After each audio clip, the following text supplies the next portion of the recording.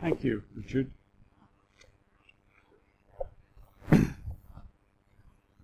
Well, in a lot of ways, I'm a very confusing person because I do have an American accent, but I'm still British. I was born in Northern Ireland, and we immigrated to America when I was about 2 years old. And we lived all across the United States and Canada because my father was very restless and was constantly looking for the end of the rainbow. Of course, he never found it, but I did.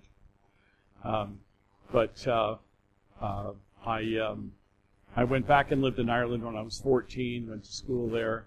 I came over to England to A-level crammer when I was 17 and did 2 A-levels and ran a petrol station outside of Oxford for a year and then went back to the States.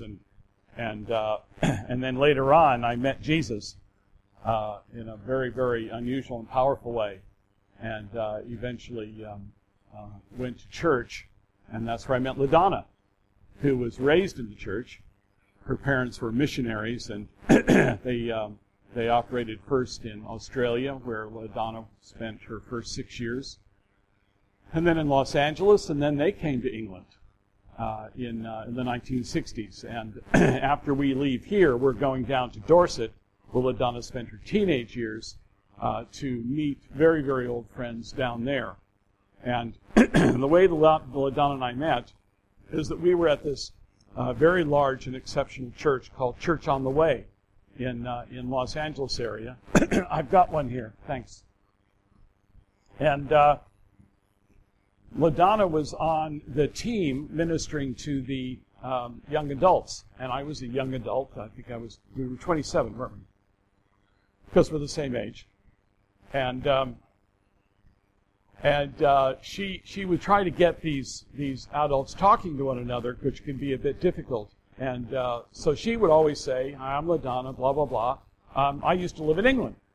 And I said, "Oh, really? Oh, I used to live in England. Where did you live in England?" And 6 months later, we were married. And then God called us to England, which was a big surprise to both of us because we really love England. We have always had a great love for this country. And it was a very big surprise for us that God called us here. And we worked a lot with the Anglican and Catholic churches, the Charismatic Renewal in the early 80s. And then the Lord decided that He wanted us to pastor. And we moved over to the city where we, with her mother, her parents really started the church that Richard and Louise talk about. Now, you'd expect me to tell some stories on Richard and Louise, wouldn't you? Well, the thing about Richard and Louise is that before there was any hint of them becoming a couple, they were already working together. And we used to do these concerts in the parks. And Richard would organize this thing called Christian Jazz. And it was wonderful. And, you know, I don't know if you've heard this, but there's other people doing Christian jazz now. Yeah, they are. But I do think we were the first. And there were lots of musicians at our church, but then there were other musicians from City Temple that were going to other churches and all of that. So he would gather them all together, and they would come up with this wonderful, light, cheerful music. And we would do these open-air parks, and Louise organized things for the children.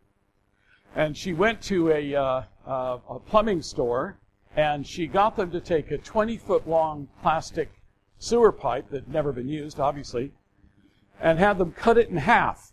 And she filled it with ice cream, and every child that came was given a spoon. And they could share and eat the ice cream together. So, oh, you like that? You like that idea, do you? Does that sound good? Yeah. So they were already working together before they became a couple. And I can't remember when it became obvious, but it was pretty late on, I think, in our time there, wasn't it? Was it? It was. It was after our time. I think so.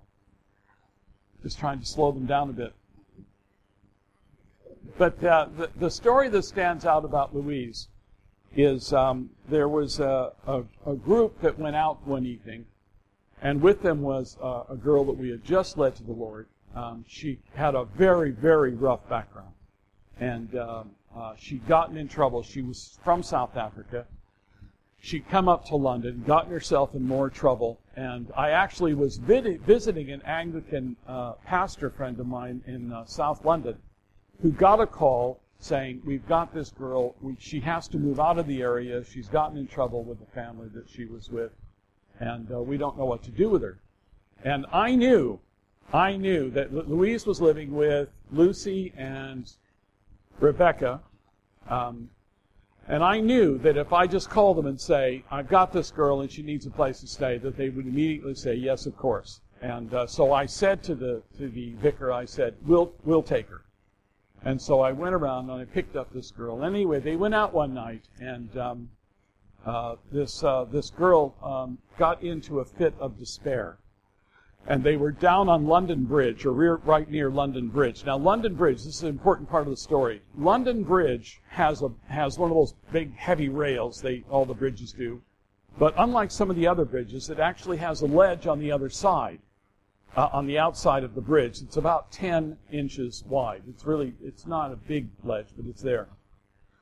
Anyway, this girl broke away from the group, and mind you, she was a big girl, probably 250 pounds. I mean, she was a big girl, okay?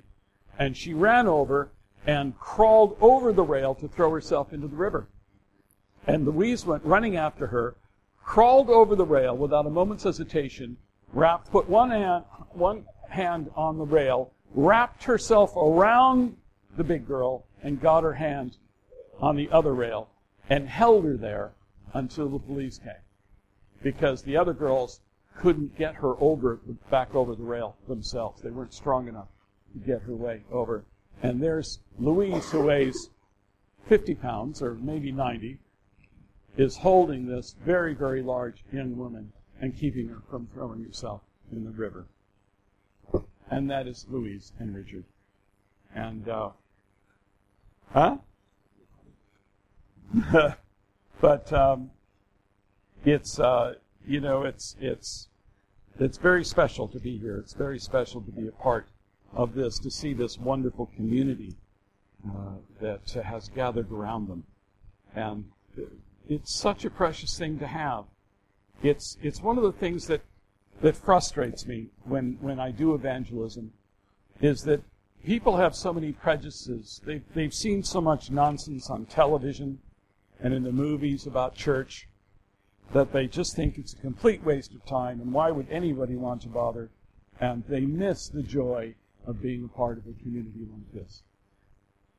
And they're deprived. They're terribly deprived of something that's so special.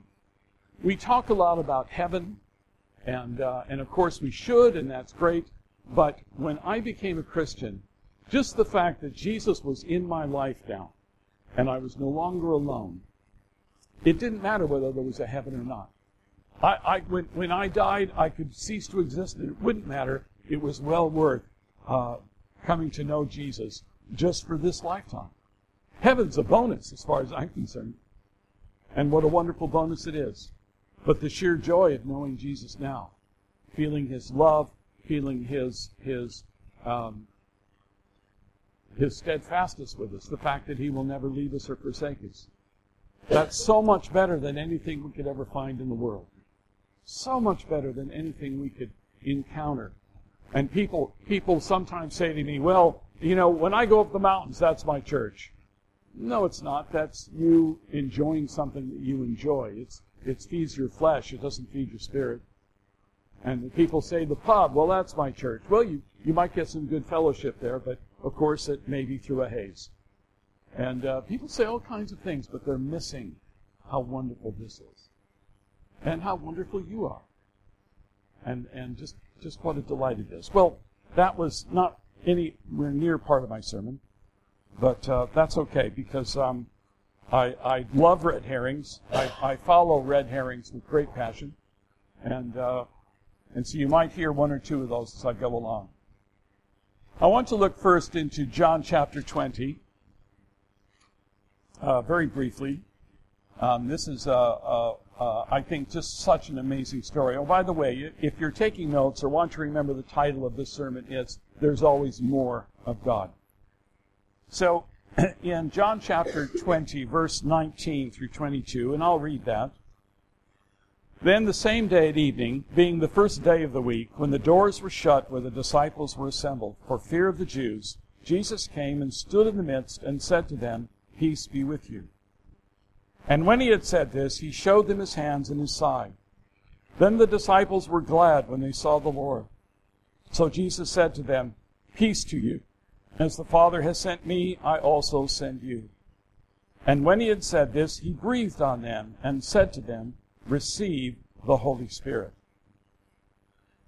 Well, you can imagine what a great moment that would be in anyone's life to have Jesus suddenly appear and walk into them and say, Hello, lads, how are you today? You know, what an awesome moment. What an incredible moment. And then he breathes on them, and they receive the Spirit that he had been living in through his life with them. They'd experienced some of it when they had gone out and preached the gospel and prayed for the sick and saw people healed. But now they receive the indwelling presence of the Holy Spirit, the seal of our salvation. And what a wonderful and joyful thing. What more could anyone want? As I was just saying about becoming a Christian, it was so marvelous having Jesus in my life that I wasn't even worried about heaven. Because it's so wonderful to know Jesus. If there's a heaven as well, my goodness, that's fantastic. So I think that's the kind of the position that the disciples were in. Well, this is terrific. We're not alone. He told us that he would not leave us as orphans. And this is what he meant, that he wouldn't leave us as orphans. And isn't that just great? I love it. I can live with this. And then a little bit while later, he takes them to the seashore. And he stands there, and they're not sure what's going to go on, and you know what are we doing next, and all of that. There must have been a great sense of anticipation. And he says to them, "Well, I'm leaving now," and they're going, "No, you just got here, don't leave yet." He says, "Well, I'm leaving now, but I want you to wait in Jerusalem until you're empowered on high." And they're going, "How can there be more? How can there be more? We've already got you. How can there be more?" And yet, on that, in the beginning of the second chapter of Acts, the day of Pentecost, they were all with one accord in one place. And suddenly there came a sound from heaven, and a rushing mighty wind, and it filled the whole house where they were sitting. Then there appeared to them divided tongues as of fire, and one sat upon each of them. And they were all filled with the Holy Spirit and began to speak with other tongues as the Spirit gave them utterance. And so there's more. There's an old expression in America. You've probably heard it, when a salesman is talking to you and he's trying to convince you, and he says, "And there's more." And this is the truth of the Christian life. There's always more. Because it doesn't just stop there. It doesn't stop there. There is always more to be had from God. And what a wonderful thing that is. What an amazing thing that is. People sometimes, I'll talk to people and they'll say, "Well, I tried Christianity for a while, but after a while, I just lost that sense of connection." The only reason to lose the sense of connection is that you're not making any effort to know the person that has saved you. There's no other reason for that. Because Jesus says, "I'll never leave you or forsake you." He hasn't gone anywhere. But we do. We wander around all over the place. This whole thing about people being like sheep. I've seen what sheep do. When I lived in Northern Ireland, when I was 14, I remember walking along it. There's a cliff walk that goes in between Port Stewart and Port Rush, two towns right on the northern coast of Northern Ireland. And it's a wonderful walk, a cliff walk. And there's often sheep in the area. And as my brother and I had a younger brother, and as we were walking along, there was a shepherd, and he signaled us to stop because there were sheep, and they had two dogs with the sheep. And on the cliff, and I could see where we were standing, that just below the cliff, about maybe 15 feet down, 4 sheep had gone down the cliff to this little patch of grass. And now here they've got behind them acres and acres of beautiful grass all around them, but there's this small patch of grass that's very hard to get to, that's right over the cliff, and that's where these 4 sheep wandered down, and they're down there, and they're in danger of falling off into the ocean, which was a good 100 feet down. And we stood there and watched, and the shepherds directed their dogs, and the dogs went down another side to drive the sheep back up. And 3 sheep drove back up, and one of them just jumped right over the side to its death. And there's always some of us that do that. There's just always, we're like sheep.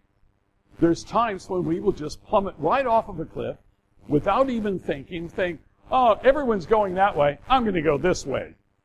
And down we go. And we wonder, well, where's God? You know? We don't want to do that. We want to stay there with him, don't we? We don't want to go over the cliff. When I was young, I specialized in going over the cliff. I was a master at it. I was always going in the wrong direction until I found the Lord. Always going in the wrong direction. I was actually, when I was 24 when I met Jesus, I was driving my car on the Los Angeles freeway, drinking a beer, because I drank beer all the time. You ever had beer pancakes? The bubbles really pop. They just, boom! So I don't recommend it. But beer was my constant companion. And I'd come to a point in my life, I had just barely survived a bout of cancer, which had ended my first marriage, and I became a part-time father with my little girl, which was just devastating to have that experience. And I cried out to Jesus, because I was baptized as an infant in the Anglican Church, and we weren't a great church-going family, but we used to show up there once in a while. So I had a basic idea of who Jesus was. And I cried out to Jesus and asked him to kill me, because I didn't want my life anymore. But I phrased it in just the right way for him. I said, Jesus, I don't want my life anymore. You take it.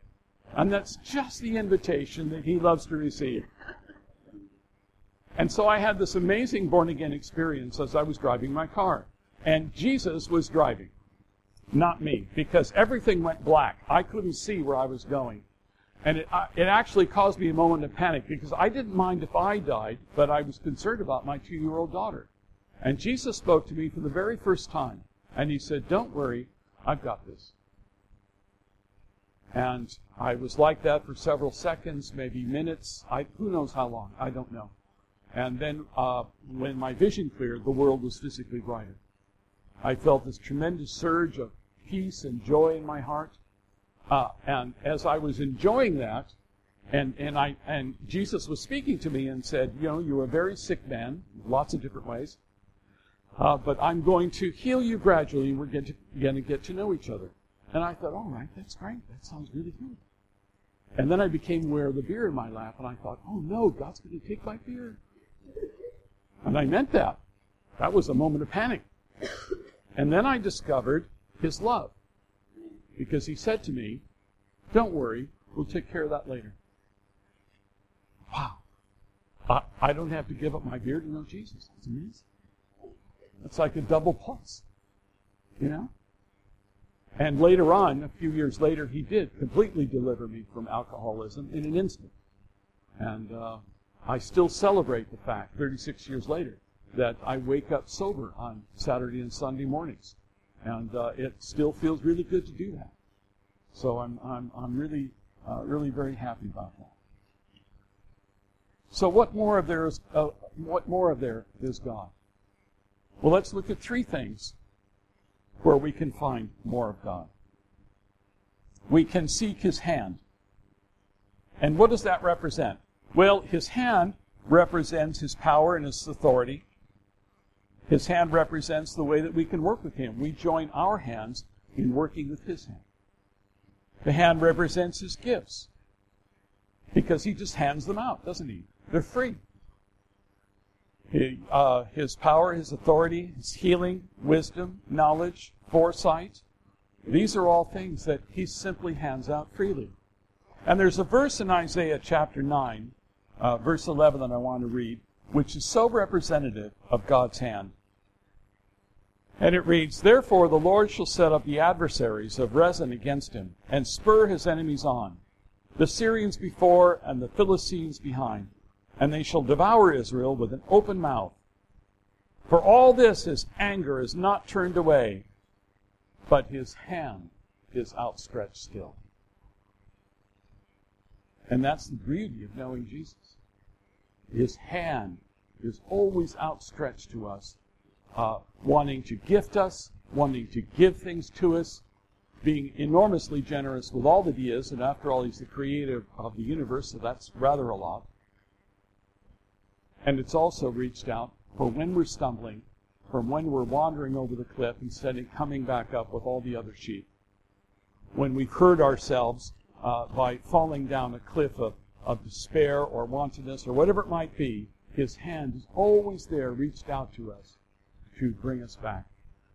It reminds me of a story of a man who stumbled over a cliff, and he's hanging on to one small bush, and he's worried to death that this bush is just never going to hold his weight. And so he's crying out for help, crying out for help. And he hears this voice from above saying, "I'll help you." "Oh, thank you, I'm so glad you're here.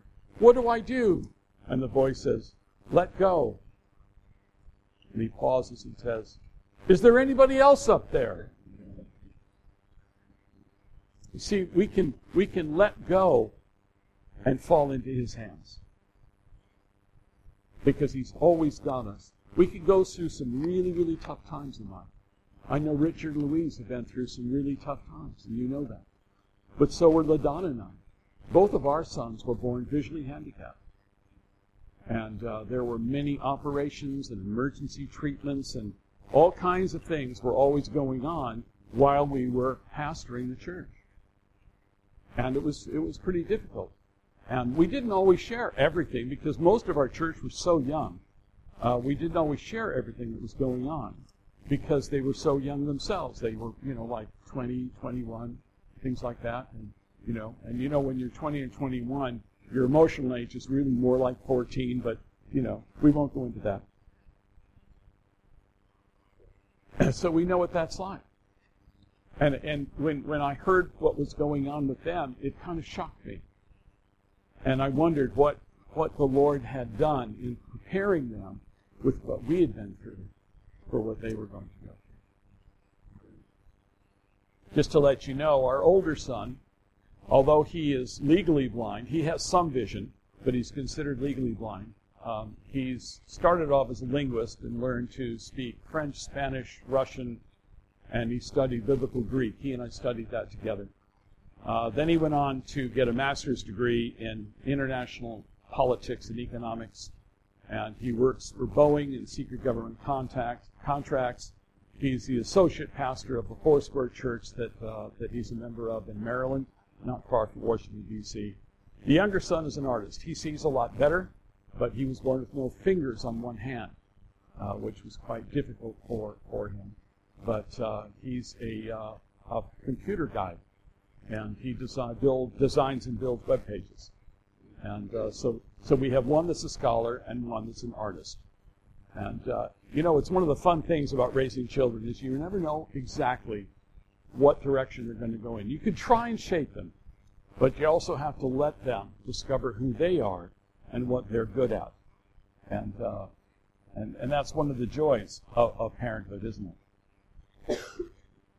What we gain by seeking God's hand, of course, is His power, His authority, His insight, His forgiveness, and His power to forgive, which is one of the most powerful things in our lives. Because when we can forgive, when we have the power to forgive, we cut off so much damage that is done to our souls. There's so much healing in the power of forgiveness. I don't think it gets enough billing, as it were, in the Christian life. But to be able to forgive those that harm us. I think of Corrie ten Boom. I don't know if you know who that is. She was Dutch. Was she Dutch? And so you know the story. She was put in a concentration camp by the Nazis, was horribly treated, and she came out of that with a radiant faith. And she used to preach all around Europe. And one time when she was in Germany, one of the guards that had mistreated her and her sister came forward for salvation. And she had the great challenge of having to forgive him in order to lead him to Jesus. And it was a tremendous challenge to her, as you might imagine. Quite an incredible thing. Forgiveness is tremendously powerful. I'm going to tell another story. You might raise your hands on this if you remember it. If you don't remember it, well, we'll discuss that later. My mother-in-law, who was a very well-known preacher, particularly here in England, her name is Jean Darnell. She was speaking at a meeting down on the South Coast somewhere, can't remember where, and she made an altar call, and people were coming coming up for salvation and for prayer. And there was one young woman who was very, very distressed, and she was finding it very. She wanted to receive Jesus, but there was some kind of barrier, and so my mother-in-law talked to her for a while, and there was an unforgiveness in her heart that was very strong. Well, as it turned out, when she was 16, her father had very seriously mistreated her. And she ran from the family home and never went back. She stayed with friends on the other side of their village. And if she saw her father, she'd run the other way. And he became hugely repentant. He was brokenhearted over how horribly he had treated his daughter. And he actually, if he saw her in the marketplace, he would literally crawl on his hands and knees across the street to beg for her forgiveness. But she wouldn't give it to him. And he eventually lost his mind and ended up in a hospital. And as my mother-in-law ministered to this woman and finally got her to begin the process of completely forgiving her father and the damage that he had done to her, she received Christ as Savior. My mother-in-law found out later that in that very moment, that man in hospital recovered his sanity. That very moment. Not because she called him, but because the Spirit of God was working. And he recovered his sanity. That's how powerful forgiveness is. We can seek His face. One of my favorite scriptures is from Exodus 33. And I've got my piece of paper. Where did that one come from? I think that was of a previous notation. Exodus 33, verses 11 through 15. So the Lord spoke to Moses face to face, as a man speaks to his friend. And he would return to the camp, but his servant Joshua, the son of Nun, a young man, did not depart from the tabernacle. Then Moses said to the Lord, See, you say to me, Bring up this people, but you have not let me know whom you will send with me. Yet you have said, I know you by name, and you have also found grace in my sight. Now therefore, I pray, if I have found grace in your sight, show me now your way that I may know you, and that I may find grace in your sight. And consider that this nation is your people. And the Lord said to him, My presence will go with you, and I will give you rest. And then Moses said to him, If your presence does not go with us, let us not come up from here. I really love that scripture. That is such a beautiful scripture. The whole intent of Moses' heart is, no matter what happens, because he was going through a very, very difficult time. No matter what happens, I want to be where God's presence is. No matter where that is. We might have great ambitions in our life. We might see ourselves as perhaps ministering to thousands, or leading a great army, or becoming a great politician. But there's no point in anything unless God's presence is there, leading us His way. We seek His face. To seek His face, it says here, in another place, it says, when Miriam and Aaron were giving Moses a hard time, God came down to rebuke them, and He says, to talk to you two, I have to do it through a dream or a prophecy. But Moses is my friend. I speak to him face to face. It's a completely different level. But of course, that's the level that we're invited to have with Jesus. to speak to him face to face as a friend. He's our friend. He's our best friend. I say to people, if you don't have a regular prayer time, if you're not aware of the presence of God with you all the time, you're like a person walking down the street with your very best friend, someone you love and who loves you, and completely ignoring them. You don't do that, do you? When you're walking down the street with someone who loves you and that you love, you talk to them. That's the whole idea of praying without ceasing, is that we're aware of His presence with us and we're interacting with Him on a moment-to-moment basis.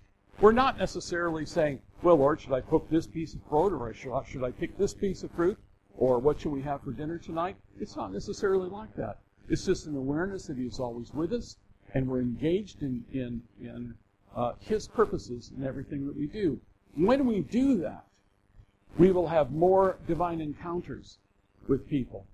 When we're in the tube or on the street or wherever we might be going, we'll experience different situations where we can release something of God's love to someone who is completely unaware of it existing. And I could tell you lots of stories about that, but I don't want to keep you here all day. Well, I do want to keep you all day, but I won't keep you here all day.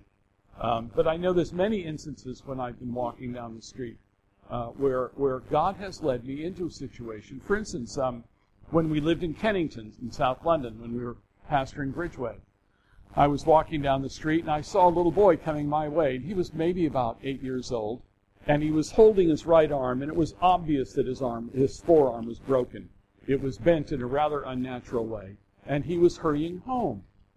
And so I stopped and waited for him, and I said to him, something like, it looks like you hurt your arm. Are you going home? He says, yeah. He says, well, I'll just walk with you to make sure that you get home okay.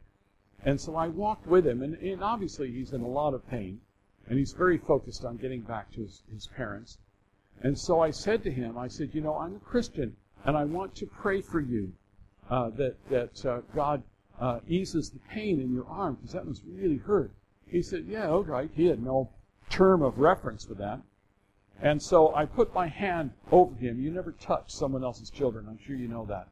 You just don't do that. So I put my hand over his head, and I asked Jesus to heal his arm. And he jumped. And he went, what was that? That was Jesus. That was His Holy Spirit touching him. And he was just amazed. And I remember, I didn't touch him. It was the Holy Spirit that touched him. And he felt a change in his arm. He felt something happen. And then I got him to his door, and then I walked away.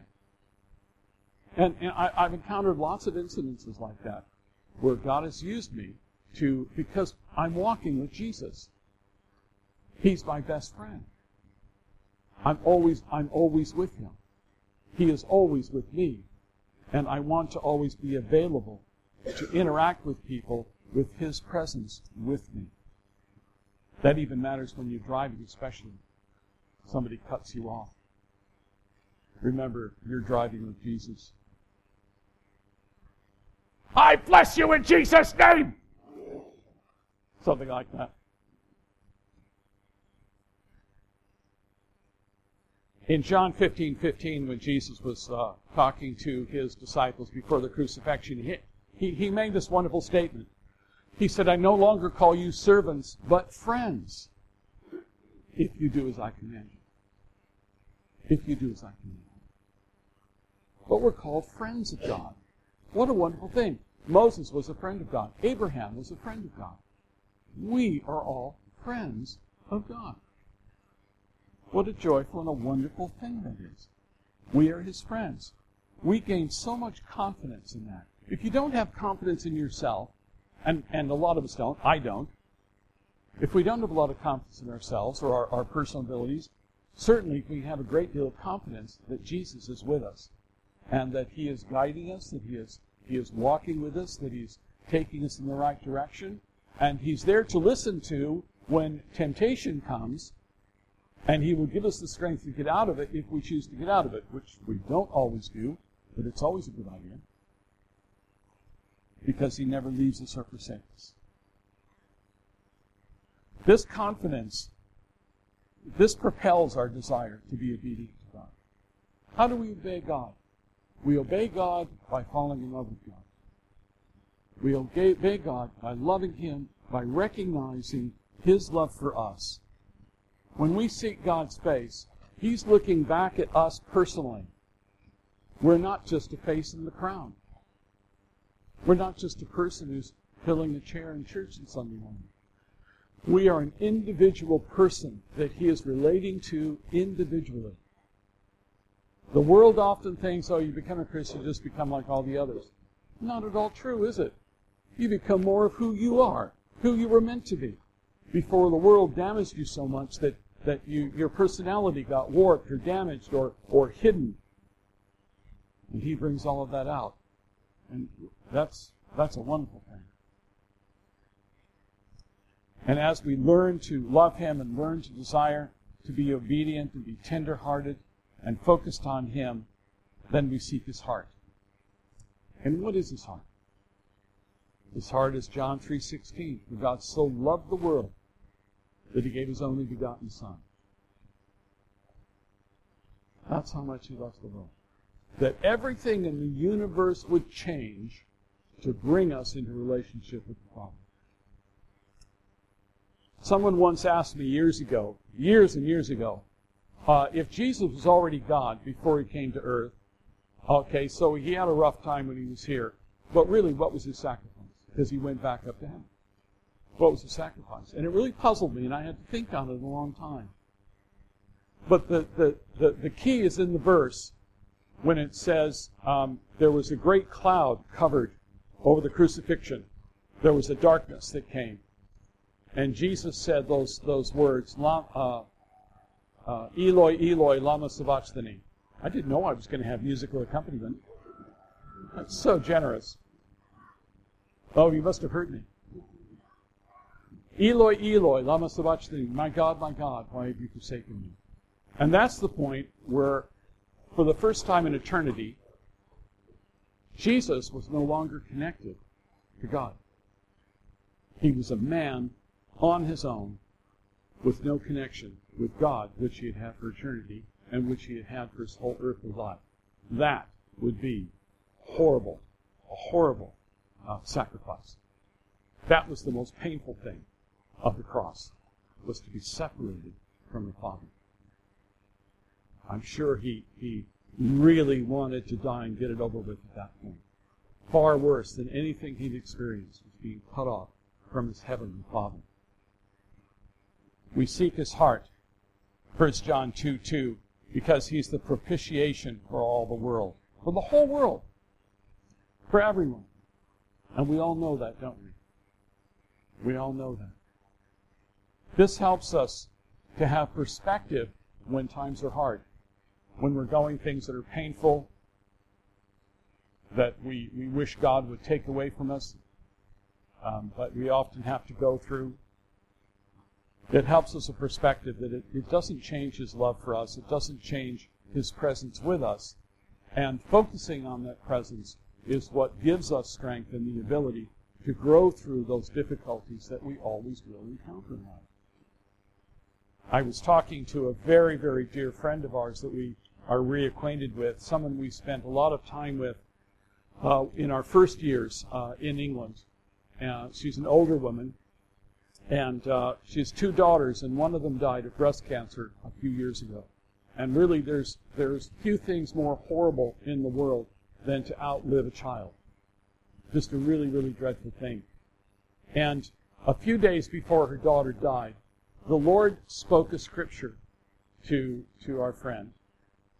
And it sustained her through her daughter's death and through her daughter's funeral. It sustained her. Didn't mean she didn't have grief, that she wasn't sorrowful, that she didn't cry, but she didn't collapse because the Lord's Spirit had sustained her through His Word and had given her the strength to endure that terrible tragedy. And here she was these few years later and could tell me about it and say how wonderful it was that God had given her that ability to sustain that loss and keep her eyes on Jesus. But of course, that's what Jesus does. We seek His heart because His heart is for us It's for everyone. And we have to keep well acquainted with that and keep tender-hearted towards God so we can be tender-hearted towards ourselves and forgiving ourselves as well as tender-hearted and forgiving towards others. And there's always someone to forgive for something. Always. And they don't deserve it. But we have to give it to them anyway. There's a chap in America around in the early 1900s. His name was George Washington Carver. He was a very small man. He was an African American. His parents had been slaves and, of course, were set free in the Civil War in 1865. And George Washington Carver was a true and powerful Christian. He was a brilliant man. He was a scientist, certainly at a time when an African American would have had a hard time working in science. But he was a brilliant scientist. And remember, he was born, I think he was actually born in slavery. And then when he was very small, slavery ended and his family was set free. And he was constantly looking at the universe through God's eyes and wanting to know things. But he kept his eyes on Jesus. And there's this wonderful story of George Washington Carver. He was walking along the seashore, and he was talking to God. And he called God Daddy God. And God referred to him as a little man. And he was walking along, and it was nighttime, and he said, Daddy God, why are them all those stars? And God said, little man, that question is too big for you. And he walked along some more, and he said, Daddy God, why did you make the ocean so large? And Daddy God said, little man, that question's just too big for you. So he walked on a little bit further, and he said, Daddy God, why did you make the peanut?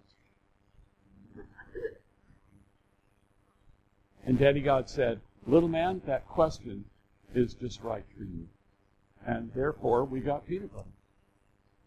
He's the one that invented peanut butter. But what else did he do? In the southern United States, which had relied on cotton, that's why they needed the slaves to pick the cotton and process the cotton.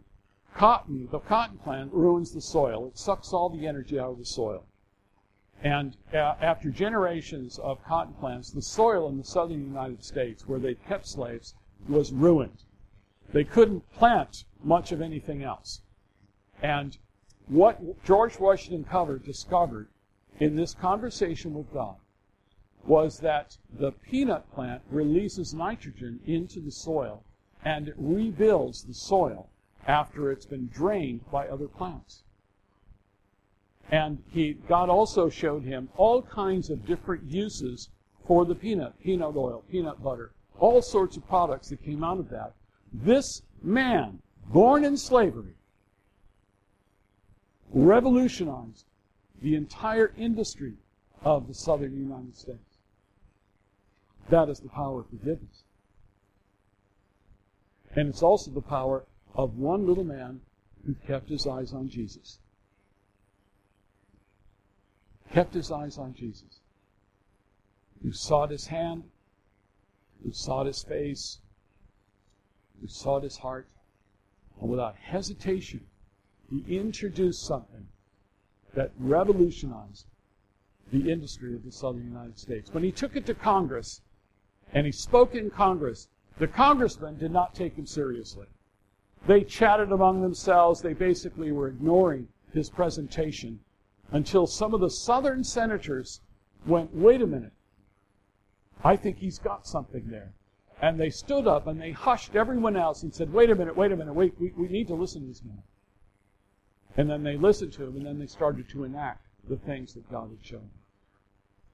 What an amazing story of redemption, of forgiveness, and of the power of God to change the destiny of people, regardless of how terrible they might have been to other people. That's the love of God. There's always more of God. There's always more of God. But we have to seek it. Because God gave us free will. We can jump over the cliff as an individual sheep, or we can jump back into the fields where we belong. We have free will. We can do it any way we want. When we're young, we have got tremendous energy. We want to go out and explore life. We want to go to the dances and the clubs, and we want to do other things and find the excitement of life. We better make sure we take Jesus with us so we don't go too far, so we listen to His Spirit, and we don't go to places where He's going, oh no, don't go in there. You really don't want to be there. We want to make sure we listen so that we can continue walking with Him, because the richness of what He gives us outweighs anything that we could ever discover in the world. No matter what our circumstances in life are, there's always more of God that we can find. And He is always there. It's like that scripture in Isaiah, my hand is outstretched still. It's always there for us. And it's a hand we need to grasp. It's a hand we need to hang on to. It's a hand that will, when you take someone's hand, when you shake someone's hand, what do? Do you look at the hand? No, you look at the face. You look at the face. Grasping His hand is the way to His face. When you see His face, that's the way to His heart. Because His love for us beams out of His gaze upon us. Let's pray. Lord Jesus, I give You thanks for this lovely group of people. I bless them in Your name, Lord Jesus. And Lord, I just rejoice over what is gathered around Richard and Louise and their children. I'm so excited by this and so blessed to be here this morning. I pray, Lord God, as this church continues to grow, continue to advance in Your kingdom, that these projects that they have about indebtedness and this wonderful food bank, which is such a great service to the community. I pray that they would continue to grow in that tonnage would increase as You increase this community, that they would increase and excel in their generosity, and that they would overcome obstacles that you're not. There's obstacles coming your way that you're not even aware of right now, but it's Your generosity that's going to overcome those barriers that are going to come against you. It's Your generosity that people are going to say, no, you're wrong about those people. They fed us when we were hungry, and they didn't ask for anything in return. That's for a time coming. But it's Your generosity that's going to overcome the criticism and the attacks upon Your church. I pray for Your unity with other churches in the community, that would continue to grow, that unity is among the different church groups is so important, that we each share our own perspective of walking with Jesus. And I give You thanks for these things, Lord Jesus. Amen.